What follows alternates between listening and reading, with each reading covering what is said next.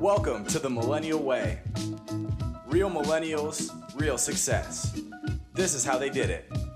Tailoring the next generation of leaders. I'm proud to be your host, Chase Coleman. Y'all, what is up? I'm your host, Chase Coleman, and welcome back to the Millennial Way. It is another lovely quarantined winning Wednesday. Oh, how lovely it is not. I'm totally joking. This quarantine stuff sucks, man. I'm not even going to lie to you guys. I have been doing so much to continue to keep myself sane. And I would recommend that everybody else do the same to stay sane. You know, I know we're living in a world of like a lesser of two evils is what I like to call it. Whether you're working and you still have your job and you're working your ass off and you're probably working like 80 to 90 hours a week because, well, shit, work is just crazy right now. Or you're on the opposite side of the spectrum and you don't have a job and you're not necessarily working and you have things and you're just kind of like in a waiting period at the moment. And I really just see that this time period right now, I mean, there's going to be history books written on this time period. I mean, just think about like from 2000 to 2020, it's absolutely nuts of 2 decades. But it's just a crazy time, y'all. And I say all this because what I want us to take seriously is ourselves and what's important to you. A lot of the things that I've been doing right now is looking internally and saying, what's important for Chase? What does Chase care about? And as an extrovert, the one thing that I truly care about is connecting with people. I absolutely love having conversations with people. Whether you're a new person that I've never talked to before, or whether you're an old friend, somebody I just haven't caught up with in a long time, whatever it may be. But the thing that's been keeping me going during this time, besides exercise and actually getting outside and going for a walk every day with my buddy Chris or my roommate Thomas, has been having these FaceTimes with my buddies. I mean, shoot, last night I was going back and forth with 2 different groups. My best friends from college, the crew, we had a great FaceTime conversation last night. You know, I say great. We were just laughing and doing all the things that we would have done if we were in the same room. And then on the other hand, I also talked to some of my buddies who I haven't seen in years. I mean, my high school basketball team we were amazing. And I told them last night, you know, I had one of the best seats ever to watch some highly touted high school prospects who ended up turning into NBA superstars. But shoot, like we traveled so much and we just went through so much together. And then once we all graduated high school, we all went our separate ways, right? Like we had some people go to Ohio State, or we had Shannon go to Ohio State. Evan went to Virginia. My buddy Jordan went to Furman. Dejan went to Vanderbilt. Everyone went everywhere, point being. And now we got guys who are living overseas, back in Atlanta, you know, everywhere around the country. And to get everybody on a FaceTime to just connect and talk and spend those same stories that we all remembered and just laugh about that shit, that had me going. And I'm telling you guys, I found a new energy today when I woke up just because I felt so refreshed talking to them. So if there's one thing that you could do during quarantine, I would say just reconnect with people that you haven't talked to in a long time. And also give your mom a call. See how she's doing.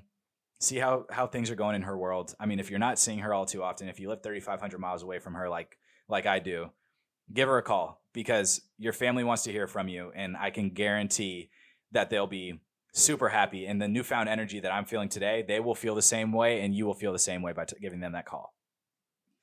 And now let's talk about our awesome guest for today. Guys, I'm so pumped about Joe Thornton. Joe Thornton is the freaking man. So I met Joe when I was actually shadowing my uncle back at Starbucks. This was back in about 2010, 2011.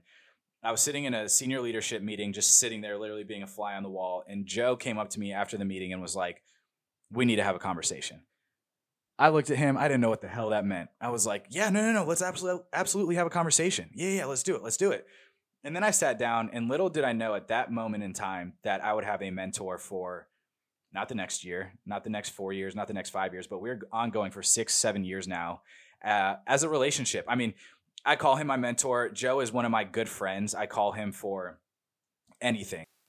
And I mean it legitimately anything. Joe's awesome. And he has such a great perspective on just life and career and how life and career actually mix together. And that's the one thing that I love about Joe.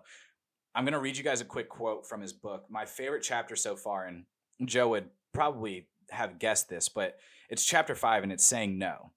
Now, the one thing that I've always struggled with, and this isn't the quote, this is just me personally, is that I say yes to things without even thinking them through. And I'm sure a lot of us think that way, right? Like, oh yeah, I have time to do that. Oh yeah, I could do that. Oh no, I can take that on. No problem. Just give it to me and I'll figure it out. But the one thing that I've realized is that it's actually gotten me into a lot more binds, right? I've ended up having to flake on people more often than not. I've ended up having to cancel plans. I've ended up having to make tougher decisions on a Friday night than I thought I'd ever had to make. But Joe puts it into a really good perspective right here. It's on page 59 for when you guys order this book because it's amazing. And he says, I think about the word no in this way. No is the enemy of and. We can spend all day talking about the excuses and reasons why we say yes when we should say no. Rather than focus on the emotional or relational reasons for saying yes, it is time to think about the practical side of it. There are times when you cannot afford to say yes. And to be clear, a delayed yes or a maybe is not the same as no. And with that being said, let's get into this. Let's get Joe in here.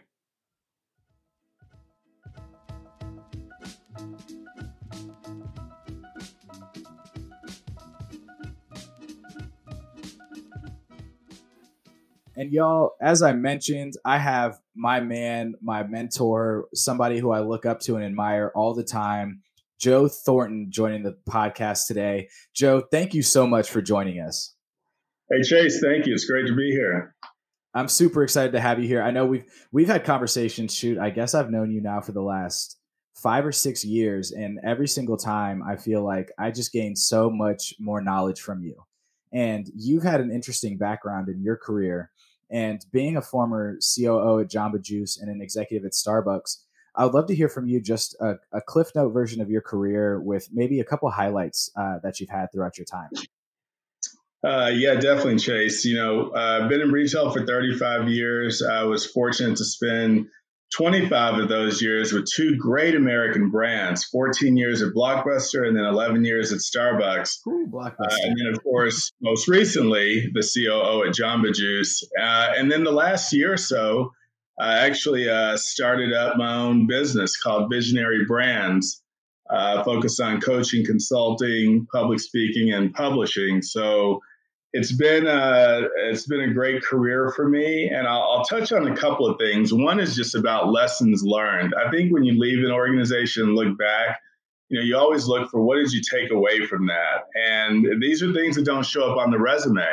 So I'll tell you quickly, the one thing I took from Blockbuster, the lesson was about self-inflicted wounds.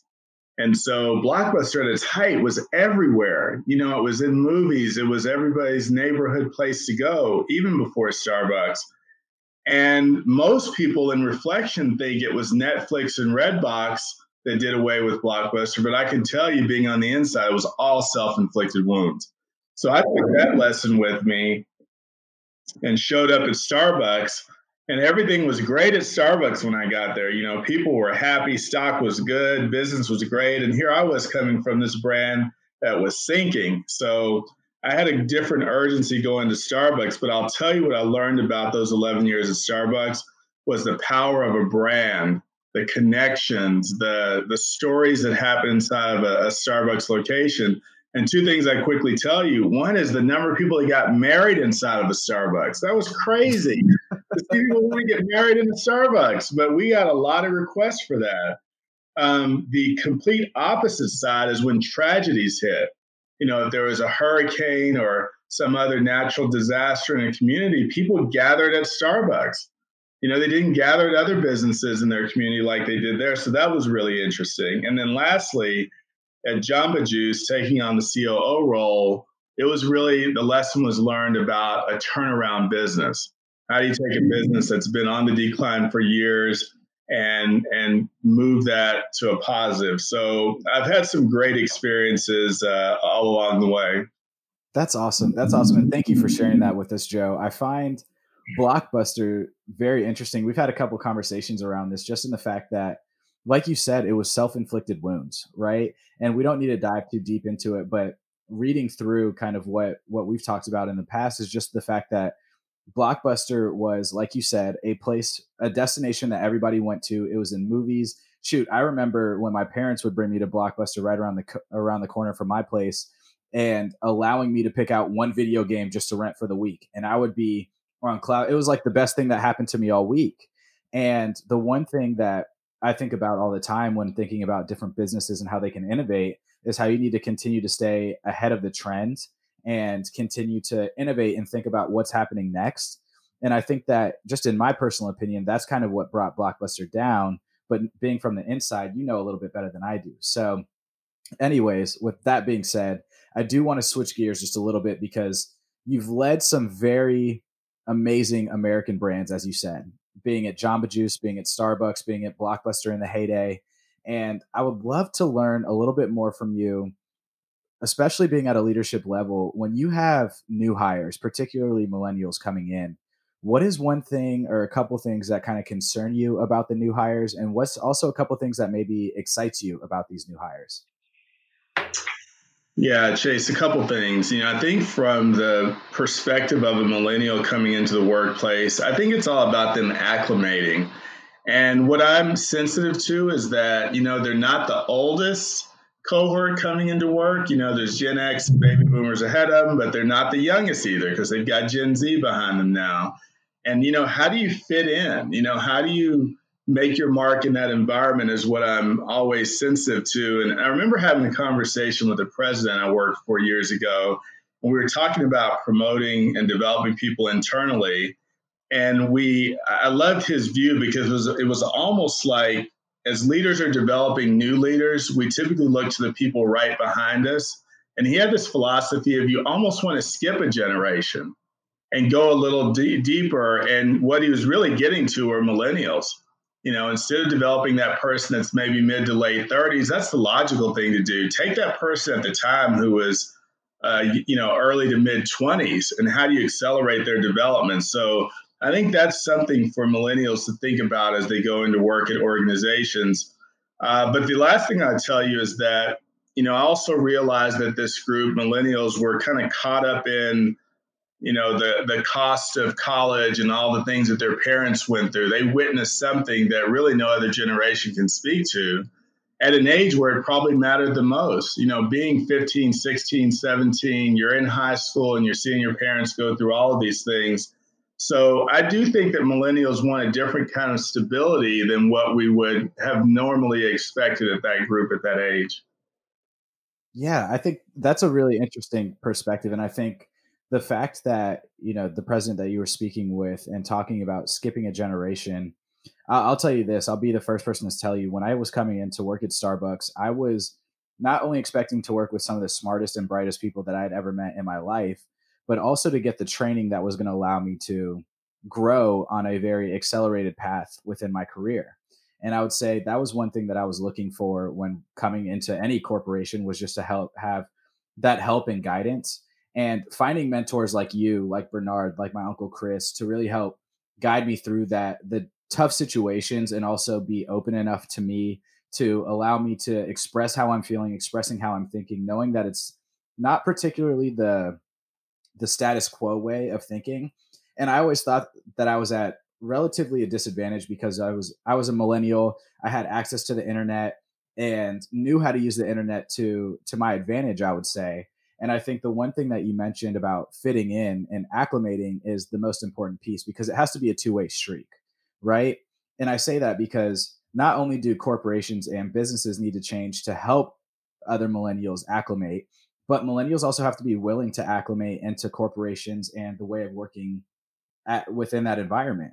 When I was coming into Starbucks, the one thing I realized was that people love PowerPoint and people loved using their actual notebooks rather than using like Microsoft OneNote. And I ended up taking on the way of my manager and just using post-it notes for everything.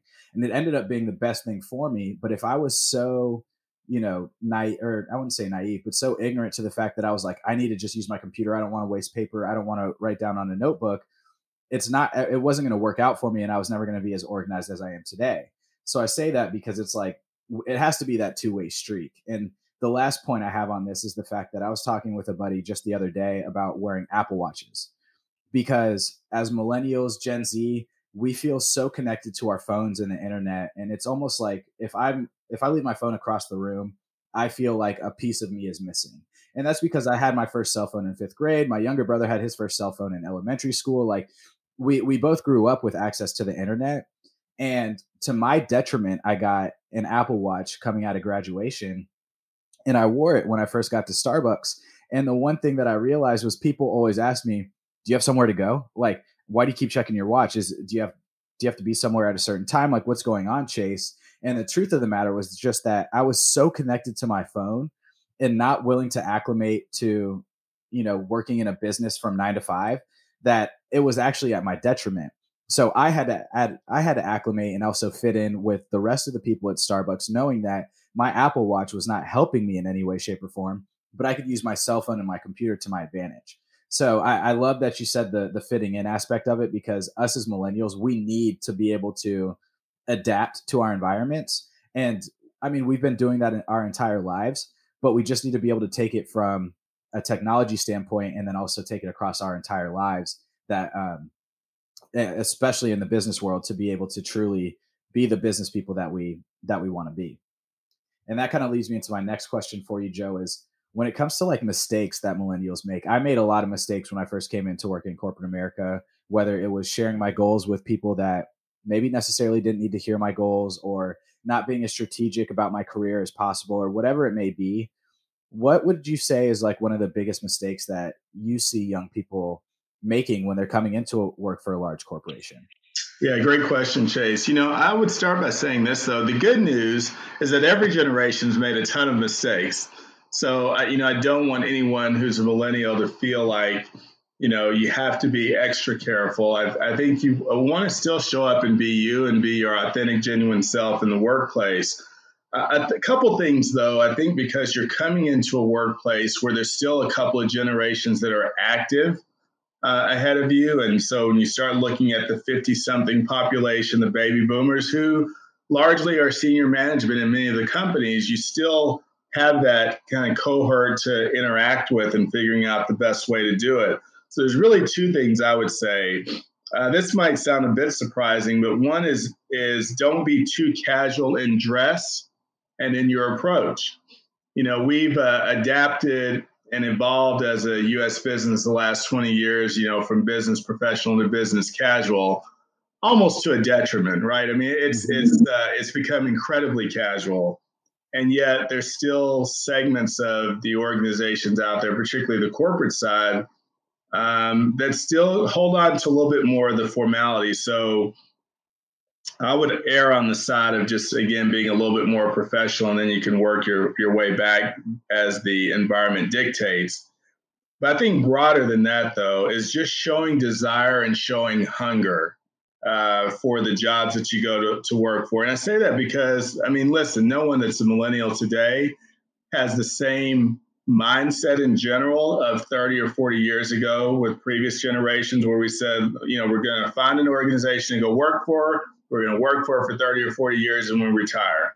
Like that's clearly changed. But even if your go-in approach is, it might spend 3 to 5 years here, that doesn't mean you approach it any different. You go in there and you leave everything on the table. You work hard, you be curious about, the things that are around you, and really drive your personal development. That's one of the discussions you and I had years ago. And I could see the high desire that you had going into the organization.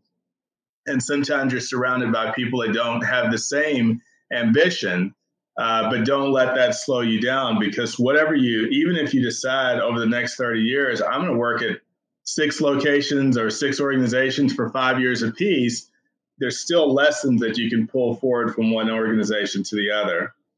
The other thing I would share, though, Chase, and I think this is probably my biggest lesson learned early in my career, and I've been determined to pass along to others, which is don't skip out on building relationships. And again, no matter how long you're going to be in that organization, relationships, if they're genuine and authentic, they'll transcend the job, even if you move somewhere else. But what's most important about that experience is that I can remember someone asking me early in my career, a senior executive, if I wanted to go play golf. And my response was, I don't play golf. And so that was kind of the end of that. And I remember this was an organization I had a very difficult time breaking through to get to a director level and then to get to a VP level. And I remember years later, having an experience where someone asked me to go play golf again. And I said, yes. And I didn't know how to play golf still. It was 7 weeks out. So I went and took a couple lessons just so I wouldn't embarrass myself. But what I took from the experience, we went off site for a couple of days, is that's really not about the golf. It's that people want to spend time with you and get to know you. And so there's going to be those experiences kind of outside the normal window of work time that you want to cherish because it's really a signal that people are giving you that they want to invest in you and invest in your development, but they want to get to know you. And so always be open to those things. I love that. I love that. And touching on just a couple of things that you said was one, being able to dress professionally and also be able to show up and show your authentic true self, right? And I think one thing that I've been told multiple times over my, just in my life in general, is that dress for the role that you want, not necessarily the role that you have. And I think that still holds true to this day. I mean, I work in fashion today, and some people that show up to work are the most fashionable people I've ever seen in my life. They could be on New York Fashion Week, Paris Fashion Week, all that stuff like that. But when I look up to the higher levels, it's back to more professional and more business casual when I'm thinking about maybe 5, 10 years ago. And I continue to show up every single day in a I would say my dress is a little bit more relaxed, but I'm also very professional in the fact that I don't want to be at my position every day. And I think to your point, we need to be able to instill that professionality within other people still, because it is important. And I'm not going to show up to Nordstrom wearing joggers and, a sweatshirt and some tennis shoes. Some people might feel comfortable for that, but for me, it's not only looking at the present day, but also looking at the future forward and saying, man, I really do want to get promoted and I want people to take me seriously. And not only are they going to take me seriously through, the work that I'm doing in my presentation style, but they're also going to see me every day and know that I take my work seriously by the way that I dress and by the way that I show up every day and by being consistent. So I think that's a great point. And then another thing that I also love about that is just being comfortable getting out of your comfort zone to network. Joe, I remember in one of our first conversations when I finally got my job at Starbucks, you mentioned take 30 minutes out of every week to meet somebody new. I don't care if you meet them on LinkedIn. I don't care if you meet them, by just shooting them an email or through somebody else at Starbucks. Like, you need to be networking around this building because one, it'll help you, get your work done and also know who to go for when you need good work to be done. But secondarily, it'll help you move throughout this company because you want to have a career here and you want to grow.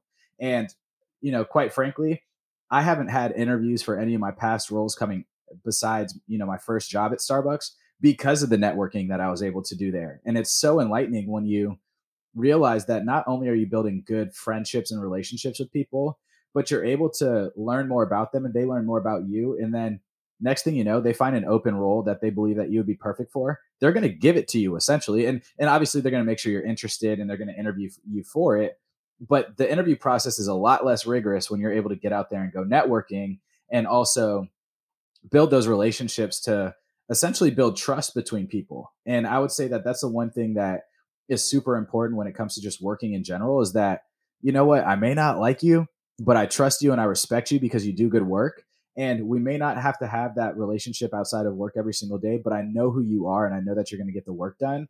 And when I need that work to get done, say I'm at a different organization and I have a open position come open that I know that you'd be great for and I know that you'd rock, I'm going to call that person and I'm going to make sure that they get that job because at the end of the day, like, we need to all do good work, and knowing and trusting and respecting those people and those people who they do work with or who you do work with is only going to behoove you moving forward.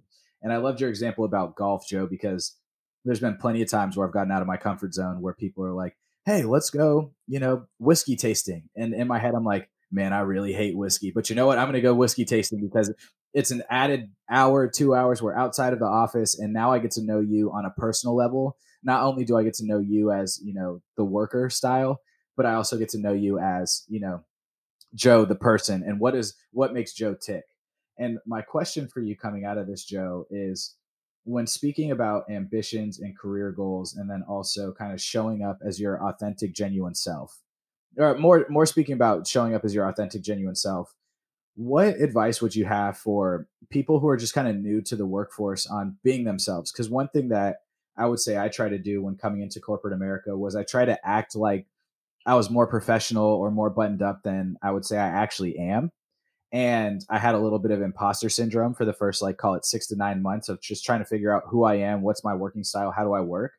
But what would you say, has been the best thing for you just in terms of showing up and being your authentic self within the workforce?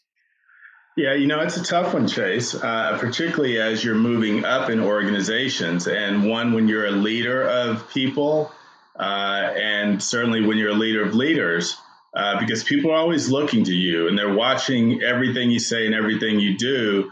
And again, to my point earlier about generations, but you've also got this cohort ahead of you, who is still by and large a bit more conservative in all sorts of ways, whether it's dress or the way they think about certain worldly issues, and how do you integrate who you are and not, frankly, be offensive, right, in the work environment. And so it's quite a narrow line to walk. And so I think a lot of it is just observation, and it's really listening for those cues inside of an organization. Recently, as part of a new book that I'm writing, there's a piece where I talk about visible tattoos in the workplace, right? And that's there's stats today that say 73% of the U.S. population have at least one tattoo. But you also have in polling, at least half the population is not accepting of that in the workplace. And so there is a bit of an issue here with how do you be yourself and be within guidelines of an organization, but also organizations are changing, which I think is great, and being more open-minded than ever before. But my point of sharing that example is it hasn't happened overnight. I mean, this has been a slow movement over the last 20 years. And so I think it really is almost organizational specific about where they stand. I can remember many, many years ago, Best Buy, when you look at large retailers, is one of the first to just be open about employees having visible tattoos. And what they learned at the end of the day is, people didn't stop shopping there. It had very little impact on the consumer experience. What I found in some of my own interviews with executives, by the way, not to digress too far, is that it was their own views that were holding up the organization. It wasn't what the customers were saying. And, other organizations have had to find their way. So part of it goes back to the research you do on the organization that you want to go work for and the things that you can find out before you go into the environment. But in the end, I think to your point about the imposter syndrome is that, I mean, listen, if you get in there 3 months, 6 months, 9 months, and you still don't feel like you can be your authentic self, it may truly not be the place for you. So I think that's something you really have to think about on your journey. That's a really good point. And doing research on organizations is something I've told multiple people to continue to do, because that's the one, I would say, one thing that I spend the most time doing before I even join an organization. And whether it's looking up their career page, their company about us site, or even going on LinkedIn to just see what people look like and what they kind of stand for on their public profiles, gives you a good read into what the organization stands for. And I would say the number one shocking thing for me when joining Starbucks was learning about how open it was. Coming from the South, where it is generally more conservative and people do definitely dress a lot more business professional, slacks, button down t-shirts or button down shirts and shirts tucked in. I saw a lot of tattoos. I saw a lot of people with blue, purple, pink hair. And I was like, wow, I get to actually kind of be a little bit more open here in the way that I dress than I normally am. But I treaded lightly when I first got there because I just wasn't sure if that was how everybody showed up or if that was just a certain department or what it may be. And I remember my manager coming up to me one day and she was like, Chase, you dress so business casual every day. We're going to call you B Cash. And that became my nickname for a little while. But I was proud of it. I was like, you know what? This is me. This is how I dress. This is how I want to show up at work. And then as time went on, I got more and more comfortable wearing a t-shirt to work or untucking my shirt. But once I transitioned out of Starbucks and went to Nestle for that year, I realized that the environment that I was in was completely different than Starbucks. Everyone had a button down collared shirt. It was always tucked in, always wore slacks or maybe jeans. And it was a little bit more relaxed, but it was probably a little bit more relaxed compared to the finance industry than maybe a place like Starbucks. And, thinking about Nordstrom and fashion, I think everybody would would probably agree that we all dress relatively, I would say relaxed in terms of how a business professionality. But it's like you said, it's like feeling out the environment. And I would recommend anybody go in, be as professional as you can from the upfront. My first day at Nordstrom, I wore a suit. I was like, forget it. I don't know how these people dress, so I'm just going to wear a suit. I'm going to be me. And then I realized quickly, like, I could wear jeans, I could wear, a t-shirt if I wanted, I could wear a button-down shirt, I could pretty much dress the way that I want. But to my point earlier, my own philosophy is just to dress for the role that I want, not necessarily the role that I have. But again, like to your point, it's really about feeling out the environment and understanding how others are acting within that environment, because then it gives you a good read as to how you could dress, how you can act. Some people feel very comfortable cussing in their work environment, some people don't. And again, like I think that all kind of comes with the company culture. And switching gears, Joe, let's talk a little bit about you, because you have a lot of fun stuff coming up with Visionary Brands. Can you share with us? I mean, you have a book coming out, which I'm like super pumped to be able to get my hands on. Can you share with us a little bit about that book? What's it about? What was your goal coming into this? All the fun stuff behind that. Yeah, thanks, Chase. Well, let me start with this. I mean, couldn't be better timing. I'm literally holding in my hand right now the first copy of the book. It actually just went live for sale today. So the book is The Power of Or, Choosing and Doing What Matters Most. And it is available in 5 formats right now: hardback, paperback, Kindle, Nook, and PDF. You can find it on Amazon. You can find it on visionary.com or joerobertthornton.com. So I'm excited to have the book out. And I'll tell you a little bit about the journey. I've been thinking about this book for years, but I'll tell you, as an executive at Starbucks and as an executive at Jamba Juice as a COO, I was always traveling. There was never any downtime to really write. And so I was attempting to write this book while on a plane, and 2 hours at a time, you can't really get into a groove in writing a book. And so I had all of these kind of excerpts and these pieces that I've been carrying around for years. And so when I left Jamba Juice, when we sold the company, I said, I'm going to take a year off and I'm going to write this book. I'm going to get after it. So I started by building Visionary Brands, developing the publishing label part of it. So spent a few months doing that. And then I pulled all these notes together and I started writing. And interesting thing, I was sitting in my home office, all the family was off doing all their own thing. And it's like, it was quiet, like a perfect environment to write. And I had writer's block. I couldn't do it. So I would pack up everything and go sit in the middle of a noisy, crowded Starbucks with my headphones on, and then the creative juices were flowing from there. And so I wrote this book mostly because of an experience that I had many years ago working with consultants. I was in charge of a store reengineering project for an organization. We brought in one of the big 3 consulting firms. And their principal, as they were presenting back to our executive team, always talked about the power of and. This way to just kind of do this and do that. And in your strategic plan, you get all this stuff done. And I remember walking away from it annoyed, but I didn't know why. And it took me years to kind of bring together the philosophy of that's not how people live generally. People are much more practical in their personal life, number one. So if you've got 2 children that have a recital and a game at the same time, you got to choose one. You can't go to both. If you've got, enough money to pay 2 bills, but you have 3 bills that are due, you must make a choice, right? And that's more like how people live their lives.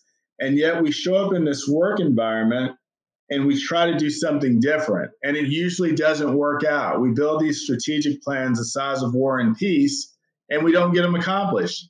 And what do? We roll it into the next year. And what's waiting there? Stuff that we've already rolled into the next year. And it's this phrenetics, process that we go through, and someone has to call that out, right? And it won't be the CEO, because they're trying to appease a board or a PE or a VC or whoever they're working with. And there have to be leaders that say, you know what, this isn't the way to get things done. We're driving our people crazy. And what I'm excited about, and I referenced millennials a couple times in the book because I believe this generation has a great voice they have a great mindset, they have access to information, they have all of these elements, and now all they have to do is say it. The last piece is this, you know what, let me raise my hand and say, we got to stop this madness. How you do it, of course, is the fine balance that you walk inside of an organization. So in The Power of Or, I explore a lot of different things. And just from a headline perspective, I talk about choices and decision making. I talk about discipline and self-discipline. I talk about the benefits of saying no. I talk about the case for eliminating multitasking, which I think people will find interesting. And I've said that there's just one thing you take away from this book is stop multitasking. And I approach it both pragmatically and scientifically.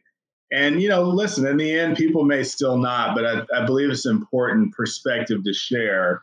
I talk about decision fatigue. No matter who we are, the decisions you make in the morning, the beginning of your day, are just better than the ones you make at the end of the day. And decision fatigue, I go deeper to talk about, we understand physical fatigue. If you go out, Chase, and you run a 26-mile marathon, it's generally accepted, unless you're a robot, you're going to be more tired at the end of the race than the beginning. And that's the same with mental fatigue. Don't leave those important, big decisions for the end of the day, because you've expended energy, and especially in our day today where we're scrolling and clicking and liking on top of our work all day long, hundreds, thousands of decisions. They seem innocent, but there's so many of them that by the end of the day, you're worn out. And then lastly, I talk about the real big piece on the business side, simplification and prioritization. And the best in class companies have figured that out. And I always use one example. If you just look at the fast food, small box restaurant space, the company that has really been winning the last 6 or 7 years relative to others in their space is Chick-fil-A. And Chick-fil-A, if you have them in your part of the country, what they've done very simply is said, we're going to put a stake in the ground. We're going to be fast. Whether you go to the drive-thru or come inside, we're going to be friendly, and we're going to say my pleasure every single time, whether you want to hear it or not. And they actually make it sound genuine. But they said, we're not going to try to be everything to everybody. This is what we're going to do. And this is different than when people say stay in your lane. What I say about Chick-fil-A is they've created their lane. And I think that's what you want best-in-class companies to do. So The Power of Or is this journey through all those things I mentioned. There's a little bit of personal storytelling as well about my life and how I got here to write this book. But what I want people to take away is that you don't have to try to live your life one way personally and then kind of be forced into this way of almost unrealistic way of living in an organization. And I like to be really real with people, particularly understanding I'm in a senior role where I can make those differences. I want to make it easier for the people that work around me. And I hope that there's executives that look at this and say, you know what, that's me. I'm doing this and I need to stop. So those are some of the headlines. I love it. I love it. I'm actually, I just looked it up on Amazon right now. I'm about to order it right now. I'm excited for this book. I think that's awesome. And like, I'm going to post everything on the book as well as your website in the show notes, so everybody has access to it on joerobertthornton.com, so they can go buy The Power of Or. I'm pumped to get, we've talked about this for months. I know that you've gone through many different iterations, and I'm excited to finally get a copy in my hand. So man, that's going to be, congratulations on getting it done, first off. And last question I have for you is, I got to ask everybody this because I think it's important. If you had 1 to 2 top tips on just life advice in general, say you were talking to your son, or you just, anybody when it came up to you and was like, hey Joe, I just need a little bit of help, what would be your kind of top 1 to 2 tips that you would give anybody that might be struggling in life or just looking to continue to grow and be successful in their life? Yeah, I think one of the things we all struggle with is when we go through any adversity, it feels like we're the only ones going through it. And yet at any given moment, there's 300, 700 people that are experiencing exactly what we're experiencing, not to mention the thousands and hundreds of thousands that have experienced it before. And so I think finding a way to compartmentalize the challenges, the difficult days, the difficult situations and find that outreach. I grew up in a generation where people always talked about blood is thicker than water, and you kind of stick with family. And family is important, but I've also talked about this in regards to relationships. I mean, you could have a wonderful relationship with your significant other, but that one person can't be everything to you. They can't give you every need spiritually, emotionally, physically, etc. And even your family, as extended as they are. So then you start to say, you may have a work family and you have a personal family. You have all these other outlets. And one of the things we used to talk about in Starbucks, it struck me, we did research years ago, and we came up with this term when we were watching people in the cafe, and it's that people like to be together alone. Right? They can sit in the middle of a crowded Starbucks, but you've got your earbuds in, your headphones on, you're doing your work, and there's something about the comfort of being around people, but you don't necessarily want to interact with them. And I think we're always kind of struggling with that. When do we want time for ourselves, to be with ourselves, and when do we need to be with other people? But I would say, err on the side of doing that outreach and having those conversations with people, even if it's a stranger, because you never, ever know what piece you're going to get that you didn't know that you needed, that's going to be added to your life. And the times to do that is when things are not going well. Adversity is such a broad definition. I mean, your adversity can be that your car broke down. And for some people, that's more meaningful than others in terms of the impact on your life. Or it could be obviously as big as, you had someone pass away in your life. But, don't miss those opportunities to reach out to other people, because I guarantee that someone else, possibly in your circle, is going through the exact same thing. I think as it relates to the work environment, there's so many changing things. And, one of the things in the book I'm writing now, I talk about change management. And one of the points I bring up is that the moment that a moment has passed, change has occurred. Like, that's how often change is occurring. Like, you're in your car and you drove by a building and you looked at it and you look back and it's gone. And that's what our lives are. So one of the things I would say, particularly with so many millennials having these amazing opportunities and journeys that you're going on professionally, and roles that you're taking that allow you to travel and experience different things, really take those moments in. And I'll share a quick example. I flew into New York City 4 years ago to give a presentation. It's just quick in and out. I flew in the night before. I was going to present the next morning and then leave out. And I'd been so busy and so consumed, I hadn't even looked at my itinerary. I get on the plane, I'm working on the plane, didn't know what hotel I was staying at. I jumped in Uber. They took me over to the Marriott Marquis on 44th Street. And so I check in, it's already dark. I walk down or go down the elevator. I walk out of the hotel and I turn the corner and it's Times Square, all lit up. And it's like, you know what? Like, it just changed my mood. Like, this never gets old. I mean, for those that don't get the advantage and the opportunity to go to Times Square at night and see it all lit up. So learning to kind of appreciate that journey as well. You're going to work hard. You're going to be heads down. But, man, take those moments to just come up for air and enjoy the journey that you're on, too. No, I love that. I love that. And Joe, thank you so much for joining us today. This is going to be one hell of a podcast. I mean, seriously, we have some great nuggets in here. As I mentioned, I'm going to be putting all of your stuff in the show notes, so that way people have an avenue to go find The Power of Or, as well as your other books that you have coming up in the next couple of years. And as well as that, so people could check out your website at joerobertthornton.com.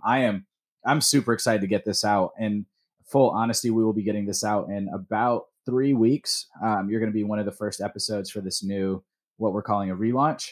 And seriously, like, I'm pumped. I can't thank you enough for doing this for me. This was awesome.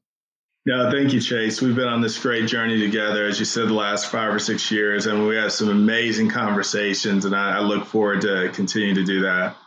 You and me both. You and me both.